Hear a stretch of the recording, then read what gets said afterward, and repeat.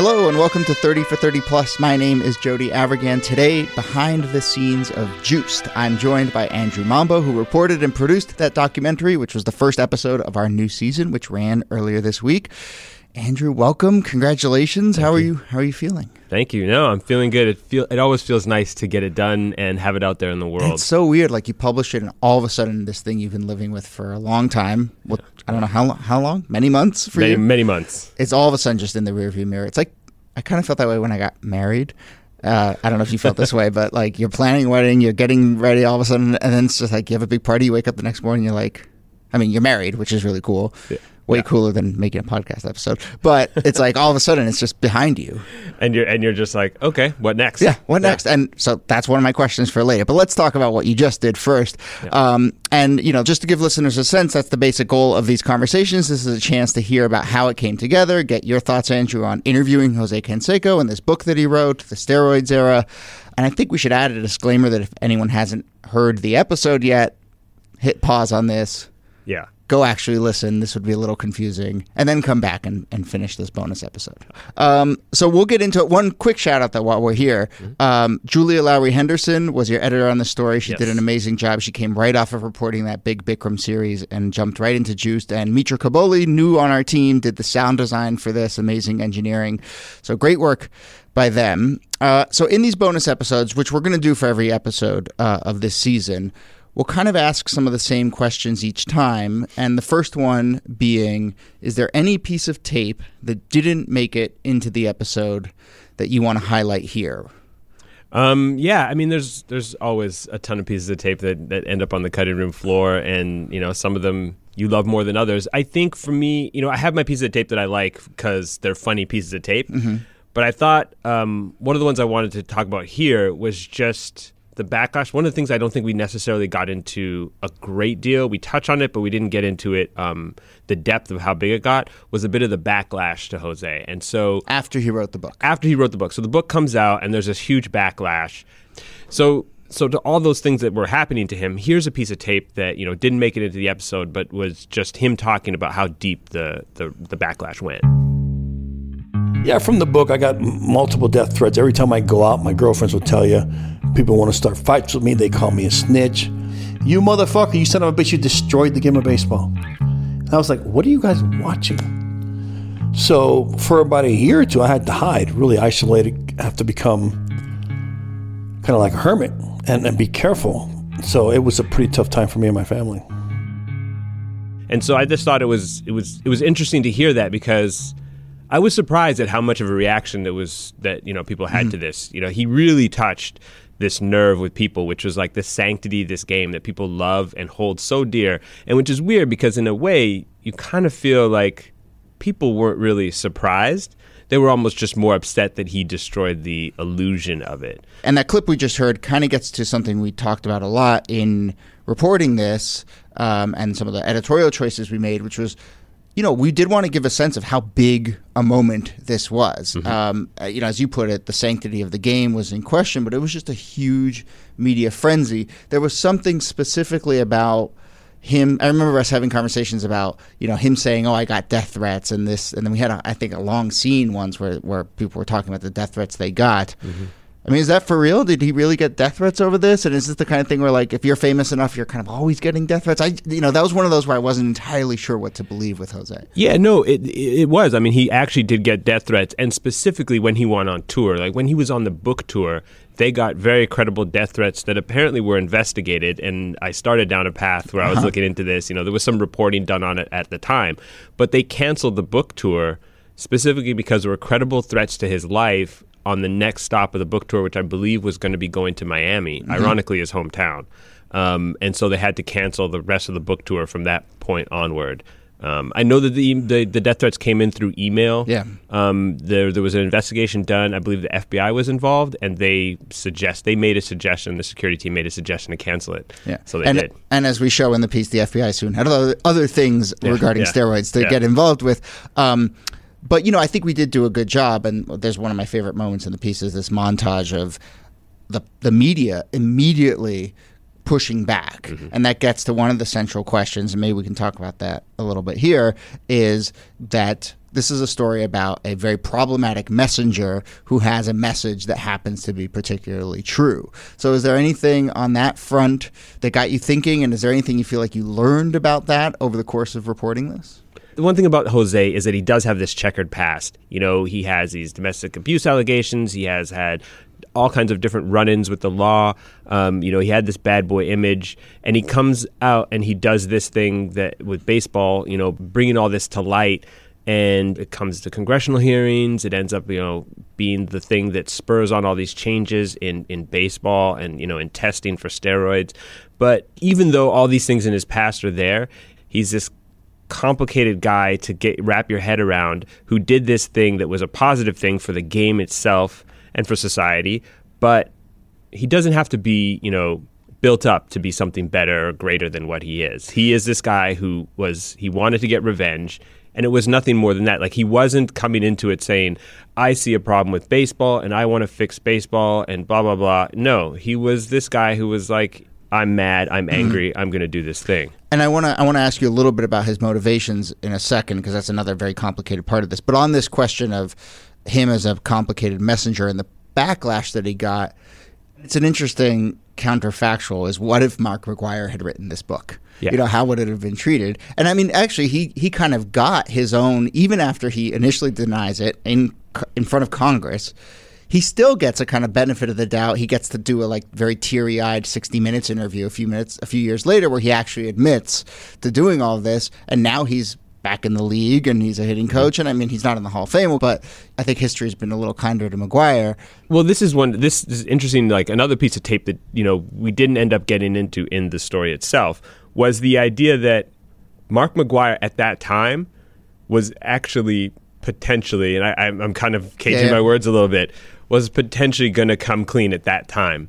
So when they were having the congressional hearings, there was talk to try and get an immunity deal beforehand.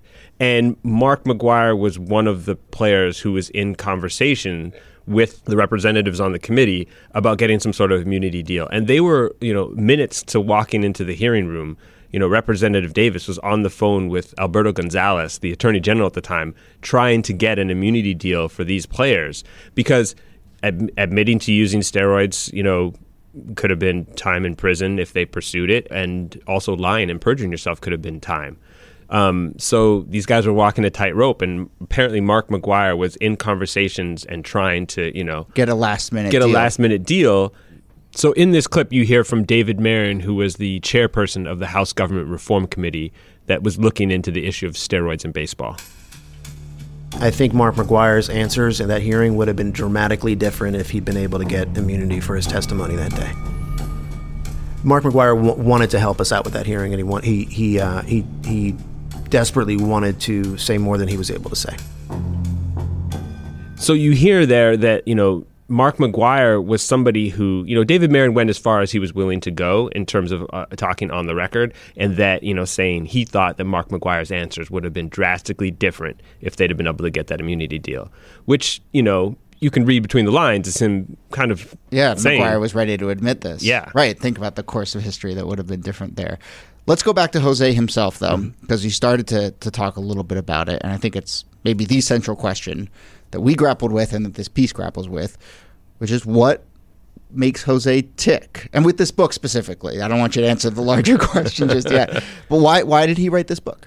Well, he felt that he was being, in his own words, he had been kicked out of the game. And in his mind, the reason he was kicked out of the game is because he was known as kind of the poster child for steroids in baseball. His theory was that Major League Baseball didn't want to put a policy in place, but what they wanted to do was, if they kicked Jose out of the league, everybody would get the message that Jose's being kicked out of the league because of steroids. The steroid use would slow down and stop. And so he felt that it was unfair that they had loved him when he was hitting home runs because of the steroids. And then as soon as they thought, well, maybe we want to figure out a way to get rid of him, they kick him out of the league and he can't get back in. And he was so close to getting to 500. So he was just in this place where he was thinking, I think mostly he just wanted to see Bud Selig go down. Right, and Tommy Lasorda. And Tommy Lasorda as best tape representative. in the podcast is him kind of sounding off on Tommy Lasorda. Okay, so we have to take a quick break, but I do want to ask you what it was like to actually interview Jose Canseco, because I know you have some stories. And actually, the first thing I want to ask you when we get back from the break is if you have any updates on Mr. Big, the guy with the world's biggest penis. I'll ask you that in a minute.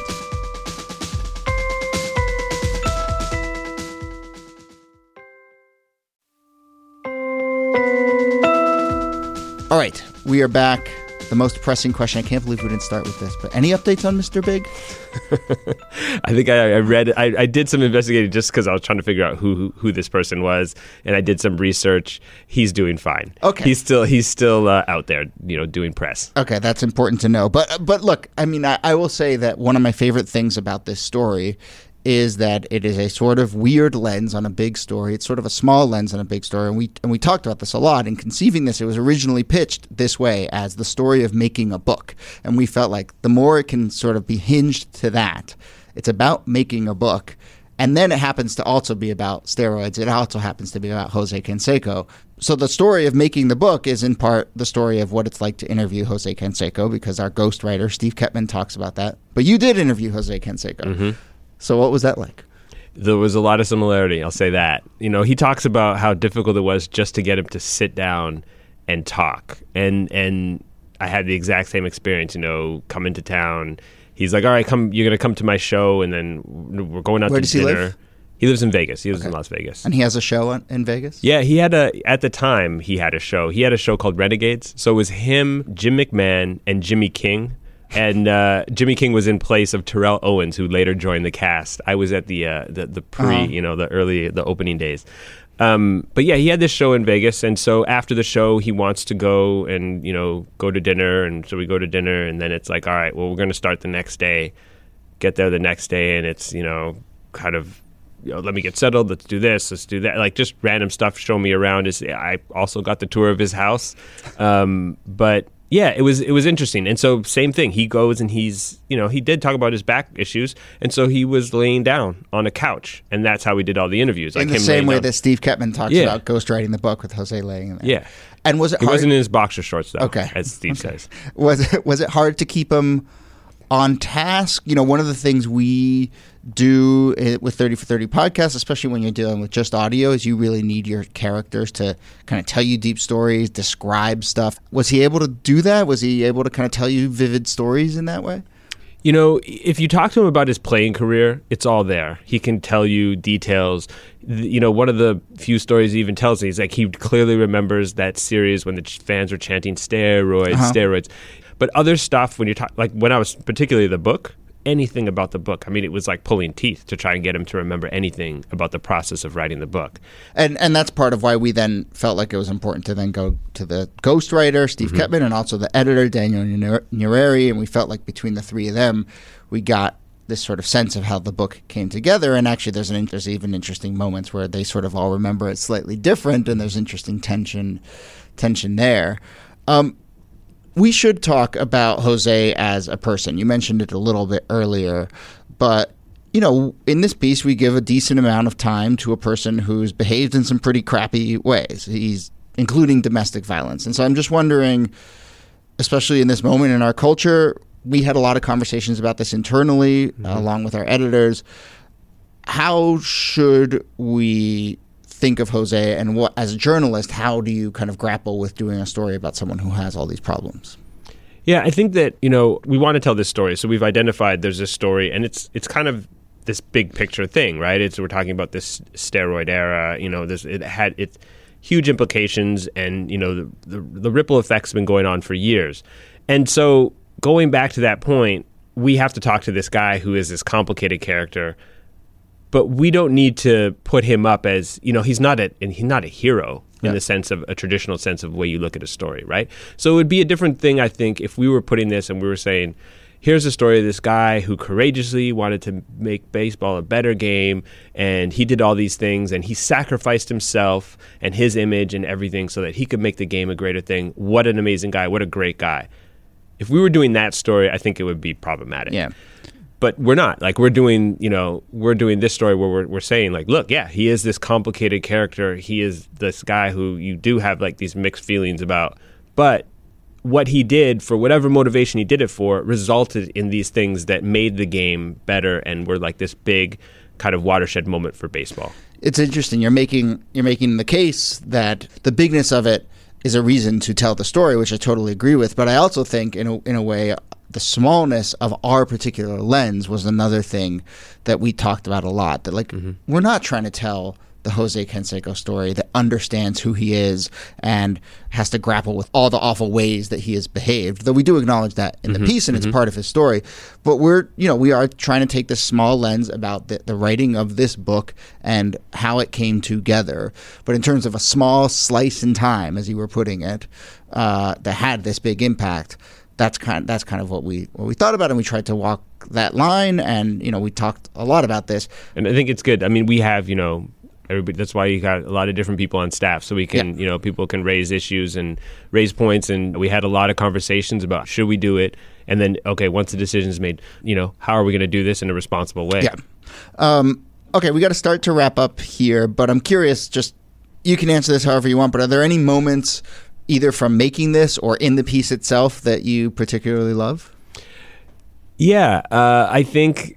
You often go into these things with, I think I know this, thing, and how does it change? And so one of the things I went into is I did a lot of interviews with people before meeting Judith and getting, asking people about Judith. And everybody's telling me all these stories, how tough she is, how blah, blah, all this stuff. Finally, when I get Judith to agree to an interview, she doesn't she's not difficult. I don't force her to come. She's like, oh, I'll come to you. So she comes to meet with me. We sit down for an interview. She's one of the nicest people I've ever interviewed. Super sweet. Afterwards, we're leaving, and she's like, "Oh, are you leaving too?" I was like, "Yeah." So, I'll wait for you, and we'll walk to the subway together. We had a beautiful, nice chat. So that was one of the things that really surprised me. Was I was kind of set up, and I remember even going into that interview, everybody was saying, "Are you ready for Judith?" Right. She's an absolutely lovely person. Well, speaking of tape that didn't make it in, we had a whole section where there was this big Judith Regan Devil Wears Prada comparison, and we had tape from Devil Wears Prada, and actually some of the stories that people talk about. And the editor talks about seeing Devil Wears Prada and thinking, oh, that person is a total pushover compared to my boss, Judith Regan. I remember when the movie Devil Wears Prada came out, and I was like, that is the softest office I have ever seen. I could retire to go work for that. That looked so cupcake. And so in some ways, I think she's just a better than TV could ever write. She is this legendary figure who probably deserves a full documentary on her own merits, but we get to include her in ours. All right, so Andrew, this was really fun. Thanks again for doing this. Yeah, thank you for having me. And listeners, one quick plug. Andrew and I were recently on the ABC Daily News podcast Start Here talking about this story. So if you want to hear more about the making of Juiced, check out Start Here from our friends at ABC. And as I said, we're going to continue to do bonus episodes for each episode this season. Next week is the 2003 World Series of Poker. Then we'll do something about a protest at the New York City Marathon. Then Ricky Henderson. Then Hideo Nomo. But for 30 for 30 podcast super fans out there, you may know that I do these conversations with filmmakers every once in a while, and we have moved those to a new feed. So if you want to hear those conversations or find those conversations, you can just search ESPN Films in whatever podcast app you like, and you will find those, but you can also just stay subscribed to this feed. All right, Andrew, thank you again. Get some sleep. And you said you're on to the next thing. Do you already know what's next? We have some ideas. There's a big project that I'm hoping to keep pushing forward on, and maybe for next year. Yeah, but we're always taking ideas, so you can email Andrew. Yeah. Andrew.mambo@ESPN.com. That's correct. With any ideas or any comments about Juiced. All right, thanks to everyone for listening. We've got a new doc coming your way next week. In the meantime, anything you can do to help spread the word, leave a review, share on social, tell a friend. You can walk into a party, unplug the music, and just start playing the 30 for 30 podcast. People will really enjoy that. Anything you can do to help spread the word, we really appreciate it. My name is Jody Avirgan, and we'll see you soon.